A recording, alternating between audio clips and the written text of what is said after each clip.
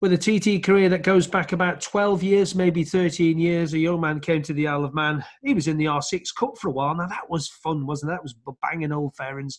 And it's James Hilly who joins us now. James, hello. How's things in lockdown?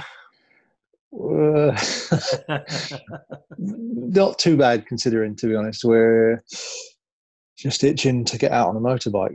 It's that's the worst bit, is just being fettling in the garage, but being able to physically get out and ride them is what I'm missing. So we just got to wait patiently until that day comes. Let's go back to 2008, making a jump from the short circuit, which you're pretty darn good at, to be fair, and then coming to the Isle of Man TT. Now, at that time, there was a big drive to get young fellas like yourself at that time to come to the Isle of Man. And what kind of sealed it for you to come here?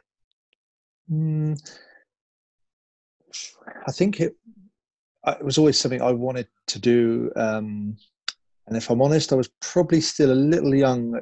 I was only 22 in my first year there. And going back, I probably would have taught myself out of it for a couple of years. But and I'm probably quite proud of how relatively sensible I was for that age, going to such a big race, with such high risk. But I never put a lot of pressure on myself to win there and get to the sharp end. I just kind of learned steady, and here we are. We're still there. I think it took a good sort of 4 or 5 years for me to really bump up and sort of open the door to the sharp end lap times. But it was never going to be a sort of in and out type of thing for me. I was going in to do it properly and learn it and take my time. Do you remember your results in those first couple of races? The senior TT, DNF and that, but the other two, do you remember your results? Most riders do. Well, yeah, I only did the 600 in year one. So we finished both. Only just finished the second race, I think, because I actually jumped off at Signpost, battling with Jamie Robinson to win over the line, be the first bike over the line. So, but I think it was, well, I know it was 16th and 19th, and we did 119.6 or something. It was my best lap of the fortnight on a 600, which was fairly good back then. But that was with the Jackson brothers and Martin Bullock. They kind of took me under their wing a little, and I still remember actually the first lap, and I don't think anyone ever forgets that, the first ever experience with the new, as a newcomer being sort of set free is still something I envy now. The newcomers that go, and that first lap they get is something that will stay with you forever. But you don't want that feeling again, do you, of being a newcomer? No, it's, because they, you find yourself worrying about a lot of things you probably don't need to, and don't worry about the things that you do need to. So it's a very steep learning curve initially when learning that course. So you did your first year, and then you came back the next year with a bit of Kawasaki backing, and one of the longest associations with one manufacturer, the TT, you've had for a long time. Yeah, and it just sort of, so I didn't have any other options. I didn't really look for any other options. It just fell into place to go race in there, and with what had fallen in at the time with what was build-based Kawasaki through Bournemouth Kawasaki and Peter Extence's support for 09. So we were actually on the red build-based Kawasaki's, and then 2010. It's certainly an eye-opener, actually. Just touching on going from the 600 up to the 1000cc was quite a jump. So a bit of an eye-opener, but I just progressed steady and tried to sort of pick away. And there was a couple of 2 years, I think I was stuck around 128 mile an hour, and I never really progressed, although I felt I was getting faster. The times didn't come, and then we took a big jump the year, I don't remember which year, maybe, but it was never a rush. We kind of just went there to learn and build and see what we could do. Going back to that, you're saying about when your speed jumped up. I mean, that year when you followed John McGuinness around, how much did you learn from the 23-time winner? I mean, what else could you learn? I mean, what went through your mind when you're behind him? Right, well, what am I going to pick up here?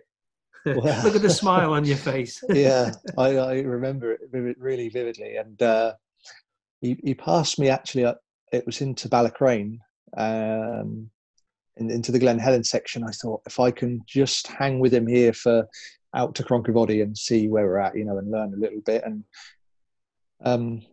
it was nothing too dissimilar. It was just that although we went faster, it kind of went almost back a gear where we were smoother. You know, I was kind of accelerating and braking, whereas following John that year, I just learned to kind of roll a little bit earlier maybe, but less brake, carrying the momentum, and it actually became a little bit easier, even though it got faster. And for that, you know, we got through Glen Helen. Then I thought, right, see if I can hang with him to like Solby. And then next thing, I'd done a lap. I thought, well, if I've done one lap, I can do another lap with him. And John almost did the work for me, to be honest. And I just had to follow on and kind of take me to that next zone of comfort level, you know, because initially I was out of my comfort zone, but after a lap, it became more normal, and then never really looked back. So it was, but I honestly had to sort of keep pinching myself. That was really a big year for me. And that race in particular was probably more than anything proved to myself that I could do what was needed to run at the sharp end. Having a TT win in the bank's all right as well, isn't it? Well, yeah, it's better than none, but you know, it's still, and being honest, you know, it's definitely nice to have one, but it's not the one I want. I don't want to sound ungrateful for that. You know, for me, the second place in the 15 senior TT means more, and I have a lot more pride in that result than the win in the lightweight class, simply because of the, you know, that was a 4-lap sprint, that race in 15. John cleared off and showed us all the way home, and you know, no one saw him which way he went. And 15 seconds, that's all it was between us at the end. Yeah, but well, yeah, I didn't. Maybe it's not that much. He'd have rolled though. You know, he won the race. He won that race on lap 1, yeah. and controlled it. That, you know, and I think that's, you know, John's experience and knowledge of, you know, I think it'd be foolish to kind of try and win by too much. But yeah, that was probably to date, that was my fondest TT sort of achievement and memory is 15, second place in 15. Riding for the Bournemouth Kawasaki team for so many years, you must have some fantastic memories. I'm sure some you can't tell us, and some that you probably can tell us. Some of that really sticks in your mind. I'm sure you guys are Phil, isn't it, that looks after you, isn't it, and all them boys? Yeah, it was. You know, we went right from sort of going back to the beginning. We didn't really know what we were doing, to be honest. We had a motorhome that was absolutely full to the brim and way overweight, you know, if we got pulled, and it was just what we had and what we worked with, and you know, the bikes were constantly being, you know, in the recent years, you know, the bikes would arrive ready, you know, but in the early years the bikes were constantly changing with, you know, we were trying to find places to get the fuel tanks modified and bits and pieces made because parts were like not strong enough, or, you know, and so loads of little stories and good memories, to be honest. You know, it was I think that's, you know, especially last year we learned everything together. You know, I learned as a rider, I learned how the team works and what the team needs. They learned kind of what I needed, and it took a lot of like worry and any extra concern away, because we had a lot of faith in, well, I had, for a rider, it's very important to have that faith in your team. So